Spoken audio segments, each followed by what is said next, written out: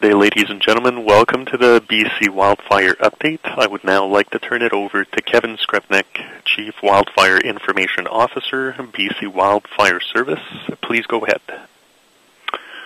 Well, good afternoon, everyone. My name is Kevin Skrepnik, Chief Fire Information Officer with the BC Wildfire Service, speaking to you today from the Provincial Wildfire Coordination Centre in Kamloops. We've got a number of speakers today, so I'll be providing a brief update on the current wildfire situation, followed by Robert Turner, Assistant Deputy Minister for Emergency Management BC, Maya Lang, Vice President of Global Marketing with Destination British Columbia, Jeff Leahy, Thompson Caribou Regional Director for BC Parks, Norm Parks, Executive Director for Highway Operations with Ministry of Transportation and Infrastructure, as well as Staff Sergeant Annie Linteau from the Royal Canadian Mounted Police. Also on the line to answer any questions are Major Jeff Allen from the Canadian Armed Forces and Dr. Sarah Henderson, Senior Scientist with Environmental Health Services at the BC Centre for Disease Control. In terms of the current wildfire situation, today we have 150 wildfires burning across the province. That includes 20 new fires yesterday. Most of the new fires yesterday were the result of a lightning activity, particularly in the southeast part of the province in the Kootenays. Happy to report no major new fires as a result of that activity. I think that speaks to the quick response by our crews, both in the air and on the ground. Since April 1st, we've responded to 942 fires across the province that have burned an estimated 613,000 hectares of land. Cost to date for the BC Wildfire Service currently estimated at $254 million. As they have been over the last more than a month, we are focusing our efforts right now on public safety as well as the safety of our own staff and ensuring that we're trying to keep all highway routes open should there be a need for further evacuations. There's currently over 3,600 staff working under the BC Wildfire Service. That includes firefighters as well as our support staff, over 600 people from out of province, as well as over 1,400 contractors from the BC forest industry. Currently 227 aircraft supporting our ground crews across the province right now. In terms of weather, and I know there's certainly been some news around this, we are expecting a bit of a shift by this weekend. From now to Thursday, continued sunny and hot conditions, extensive smoke remains lingering throughout the southern part of the province. Fortunately, there is a risk of lightning across most of southern BC over the next few days. It is a small risk. The more focused areas of concern are in the southeast and northeast parts of the province. Thankfully, winds are expected to remain generally light, although there certainly will be some gustiness around any thunder showers. Friday is when we start to see a bit of a shift. We are going to see a switch to inflow winds, which should reduce some of the smoke concerns in parts of the province. We're generally seeing the ridge of high pressure that we've been under for the last few weeks is going to start to move east, so windier, probably a drop in temperatures. There is potential for rain to start in there, but more so on Saturday. Unfortunately, though, with this shift, we are likely going to see some fairly widespread thunder showers. Now, in terms of where they are going to be happening, how much rain is going to come with them, how much lightning is going to come with those thunder showers, unclear at this point, but certainly some unstable weather starting on Friday. Saturday, we expect the rain to start settling in, particularly on the coast, with some scattered, isolated showers throughout the interior of the province. How much rain is going to fall with that system, how long it's going to linger for, and what kind of effect it has on our wildfires in that area, very much to be determined at this point. Rain is a real wild card to try and forecast this far out, so we're certainly going to keep a close eye on it. Unfortunately, with this rain, as I mentioned before, we are going to see that unstable weather, locally gusty winds, possibly lightning. So whether it's a help or a hindrance remains to be seen. Certainly, though, getting some rain on these fires would be welcome. But if we're getting this unstable weather with it, it might be a bit of a mixed blessing. Sunday and onward, generally cooler temperatures, again, throughout the southern part of the province. Again, potential for showers, but with those showers, likely thunderstorms with some gusty winds. There are certainly, it looks like some areas are not going to be getting this rain. It is going to be a scattered pattern, and again, this far out, it's hard to know where that's going to be. So In general, it's looking like this shift is happening. This high-pressure system is moving on. Broadly speaking, that is a good thing, but we need to see what effect it's going to have first. And in some cases, as I said, the instability of the weather could be more of a challenge than a help. Quick update on the Elephant Hill fire, now estimated at 117,000 hectares in size, remaining 30% contained. Again, continued aggressive fire behavior, still hot and dry conditions in that area. On site today, 462 firefighters, an incident management team, 89 structural protection personnel, 86 support staff, 27 helicopters, and 105 pieces of heavy equipment. Again, as I said, throughout the rest of this week, we are expecting, until Friday at least, I should say, ongoing hot and dry conditions, ongoing smoky conditions. So we just remind everyone to remain vigilant, respect the fact that we do have open burning prohibitions in place, that is including a campfire ban for almost all of the province. And of course, we do also have that off-road vehicle ban in place. Generally, any activity that could potentially spark a wildfire, we want people to be exceptionally cautious about. When we see this increase in lightning-caused fires, it really just further emphasizes the fact that every human-caused fire is a preventable fire, and every human-caused wildfire that we have to respond to is diverting critical resources away from any naturally occurring, lightning-caused incidents. So again, we do ask people to report to star 5555 or 1-800-663-5555 if they do spot a wildfire or anyone breaking those open burning prohibitions. And again, a reminder, I mentioned before, the off-road vehicle restriction remains in place for recreational use of off-road vehicles on Crown land in the Caribou, Kamloops, and Southeast fire centers. That applies to off-road vehicles as well as the off-road use of any on-highway vehicles. We're continuously monitoring conditions out there to see if we need to expand or tighten up some of these restrictions as warranted, and we're going to remain looking at that into the days ahead to see what's going to be required. That concludes my update from the BC Wildfire Service, so I will pass it over at this point to Robert Turner, Assistant Deputy Minister for Emergency Management, BC.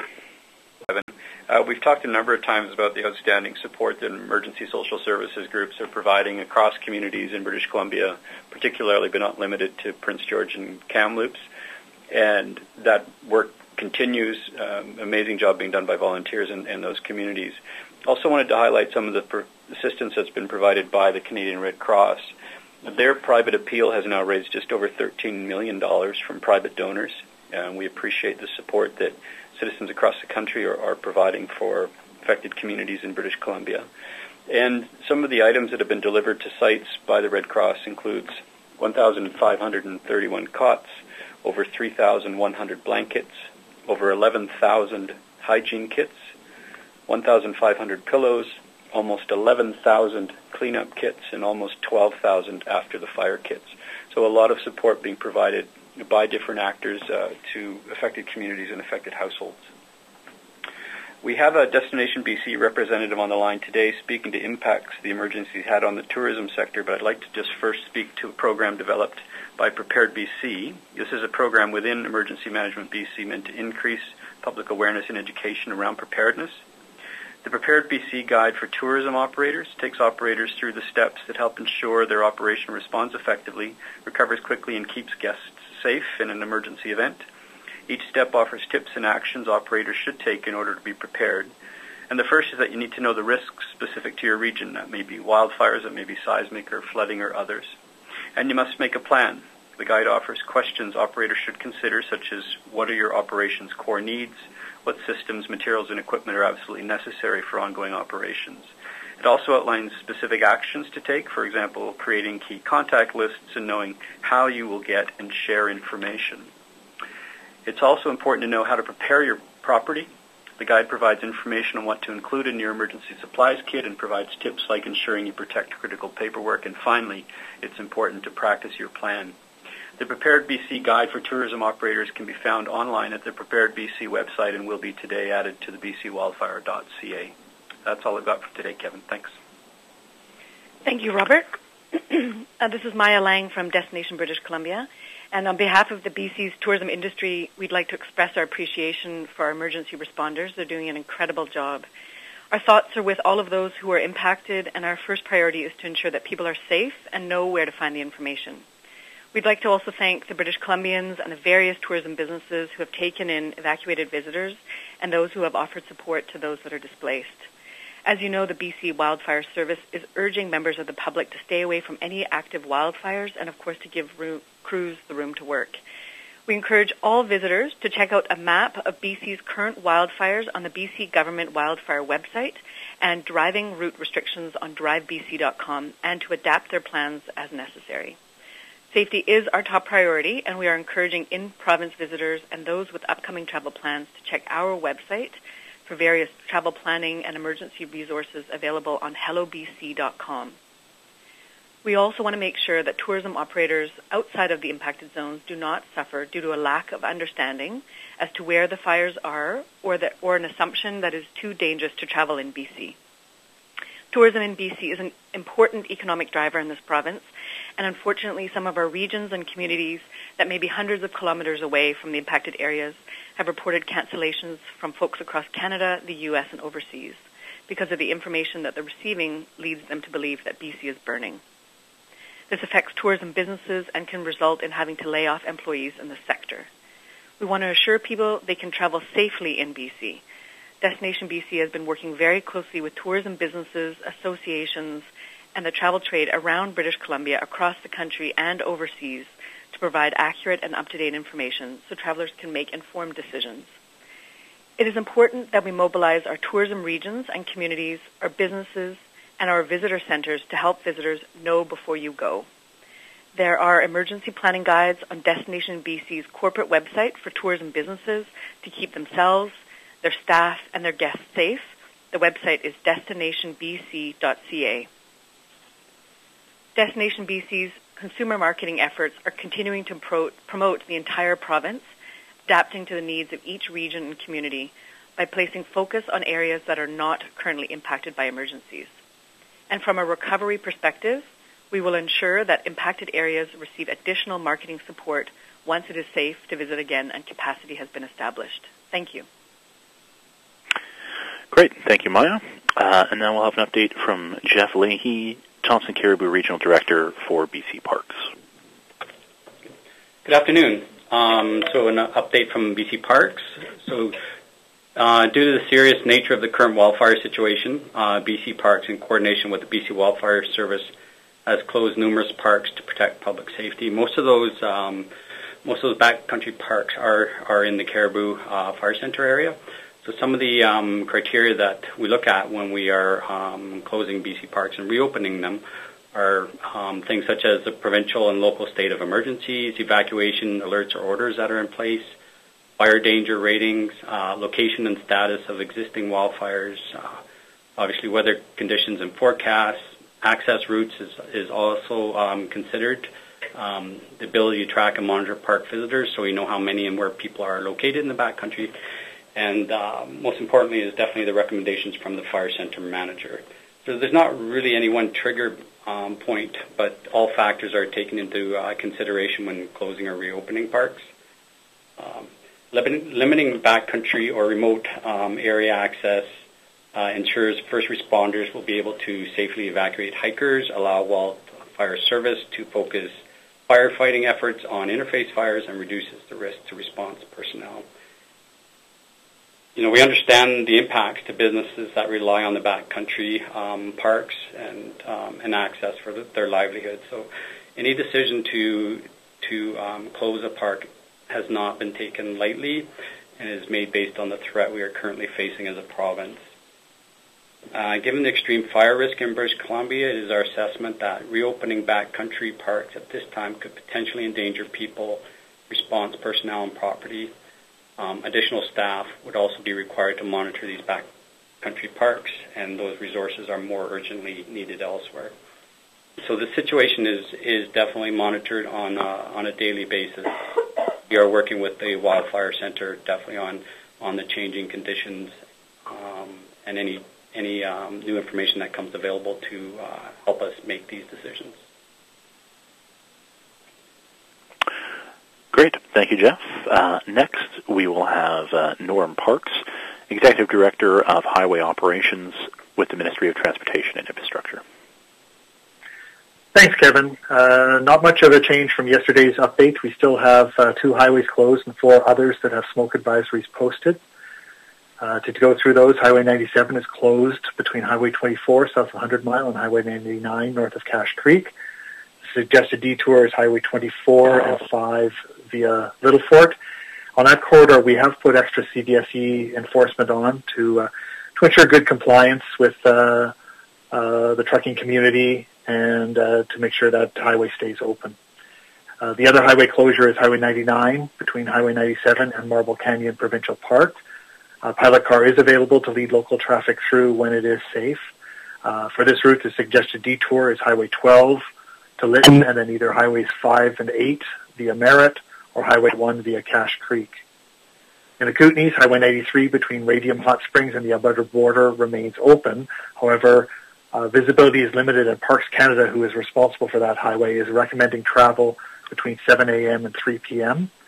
It is open other times, so those are the times when smoky conditions they feel are more favorable. Should conditions deteriorate, the highway may be closed and traffic rerouted via Highway 5 and 1 to Golden. We also have smoke warnings on Highway 1 on the east part of Glacier National Park. Again, Parks Canada is responsible, and this is between Revelstoke and Golden. Parks Canada is working very hard to keep the fire away from Highway 1 and has been successful to date, but may close the highway if conditions deteriorate. The detour for this section is much longer, as traffic would have to divert to either Highway 3 or Highway 16. And lastly, we have posted smoke advisories for Highway 93-95 south of Canal Flats in the East Kootenays, and on Highway 20 in the Chilcotin west of the Fraser River. Motorists who do encounter smoking conditions are advised to turn their headlights on so they can be seen both from behind and in front, to slow down and to watch for wildlife and livestock that may be using the highway to escape the fire in the area. Finally, conditions change rapidly. Motorists are advised to check Drive BC or follow the @Drive BC Twitter account before they go. And if they do see a fire during their travels, pull over and use star 555 to connect with the wildfire service. The quicker that the wildfire service is notified of new fires, the quicker they can respond, and the less likely we are to have to close the highway. Kevin, that's all I have for today. Great, thank you, Norm. And then an update from Staff Sergeant Annie Linteau of the Royal Canadian Mounted Police. Good afternoon. I just have a small update in relation to our investigation into the Elephant Hill wildfire. Our investigations has determined that we've eliminated train rain line activities as a possible cause of the wildfire, meaning that it was not caused by train traffic or rail maintenance-related activities on the rail line. So we are continuing our investigation in relation to that fire, and again, a dedicated tip line has been created in relation to this, and we invite anyone who has any information about this fire to please contact our tip line at 1-855-685-8788. Thank you. Okay, thank you. So that does conclude the prepared updates. So we will move over to the question and answer portion at this time. So available for that will be myself, Robert Turner from Emergency Management BC, Maya Lang from Destination British Columbia, Jeff Leahy from BC Parks, Norm Parks from the Ministry of Transportation and Infrastructure, and Staff Sergeant Linteau from the RCMP. Also on the line for questions are Major Jeff Allen from the Canadian Armed Forces and Dr. Sarah Henderson from the BC Centre for Disease Control. So, operator, we can move it over to the queue for questions at this point. Okay, thank you. Well, as a reminder, you can press 01 on your telephone keypad to queue up, and if you'd like to remove yourself from the queue, you can press the pound sign. And again, as another reminder, if we can please keep it to one question and one follow-up. So again, that's 01 on your telephone keypad. And our first question comes from Elaine Meisner of 250 News. Please go ahead. This question is for Maya. Maya, do you have any idea of the number of drops in numbers to visitor centers, or some sort of numbers or figures that we can put to this impact on tourism? We currently just have anecdotal information. We are collecting information around the province, but it's at this point it's just anecdotal. So we have no financial estimate? No, not yet.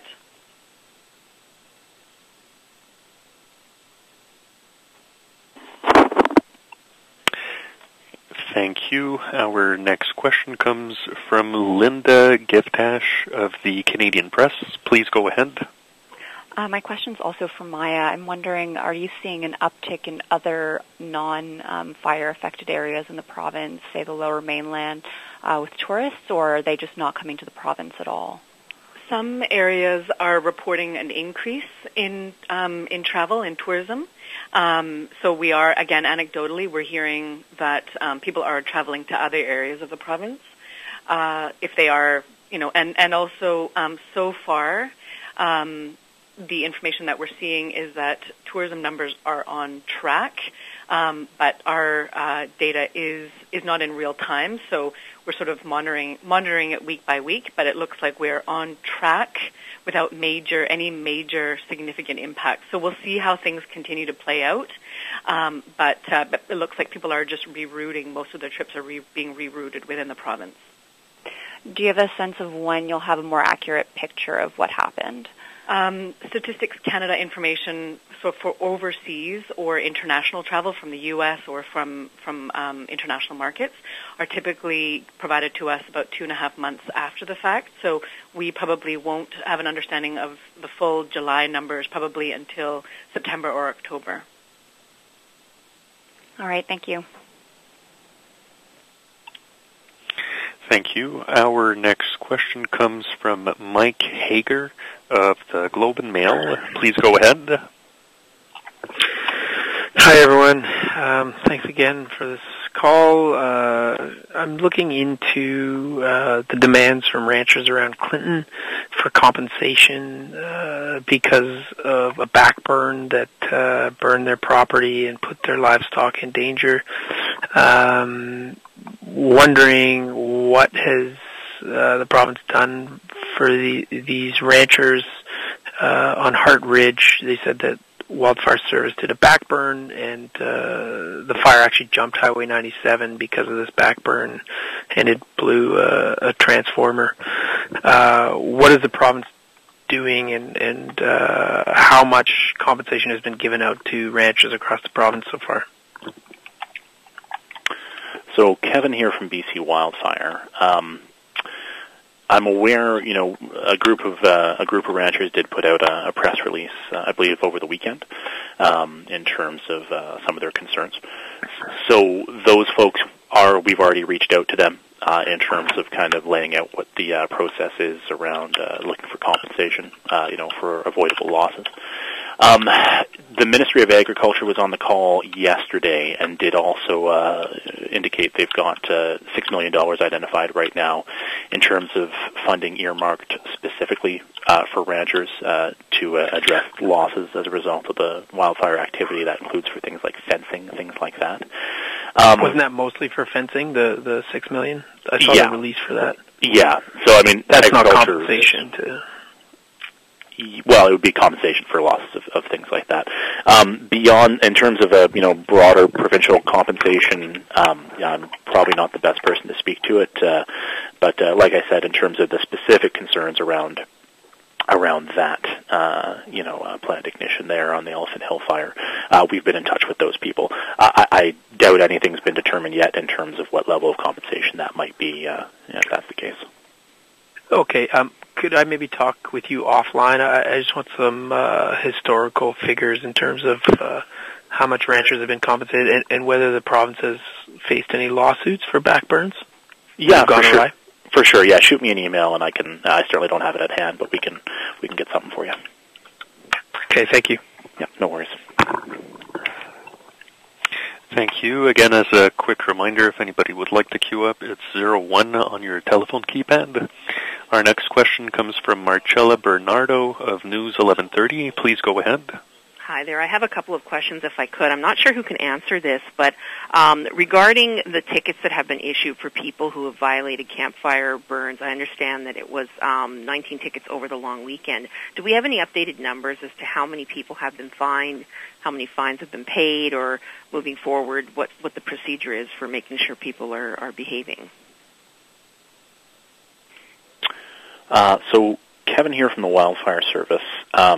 Those patrols and the fines are handled by other organizations, natural resource officers, conservation officer service, in some cases the RCMP.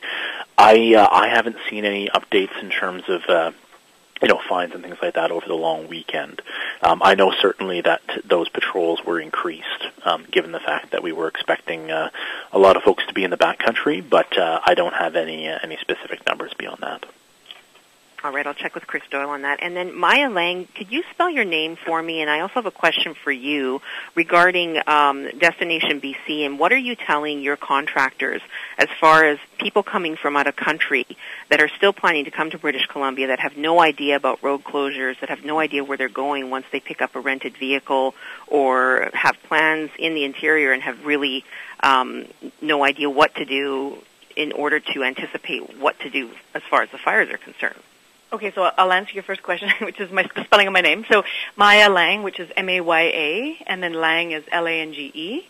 Right away on or around July 10th, after the wildfires began, in serious wildfires began, we started reaching out to, we have offices in our major markets and overseas, and so we reached out to our offices and reached out to the travel trade and tour operators, as well as to international media that we have relationships with.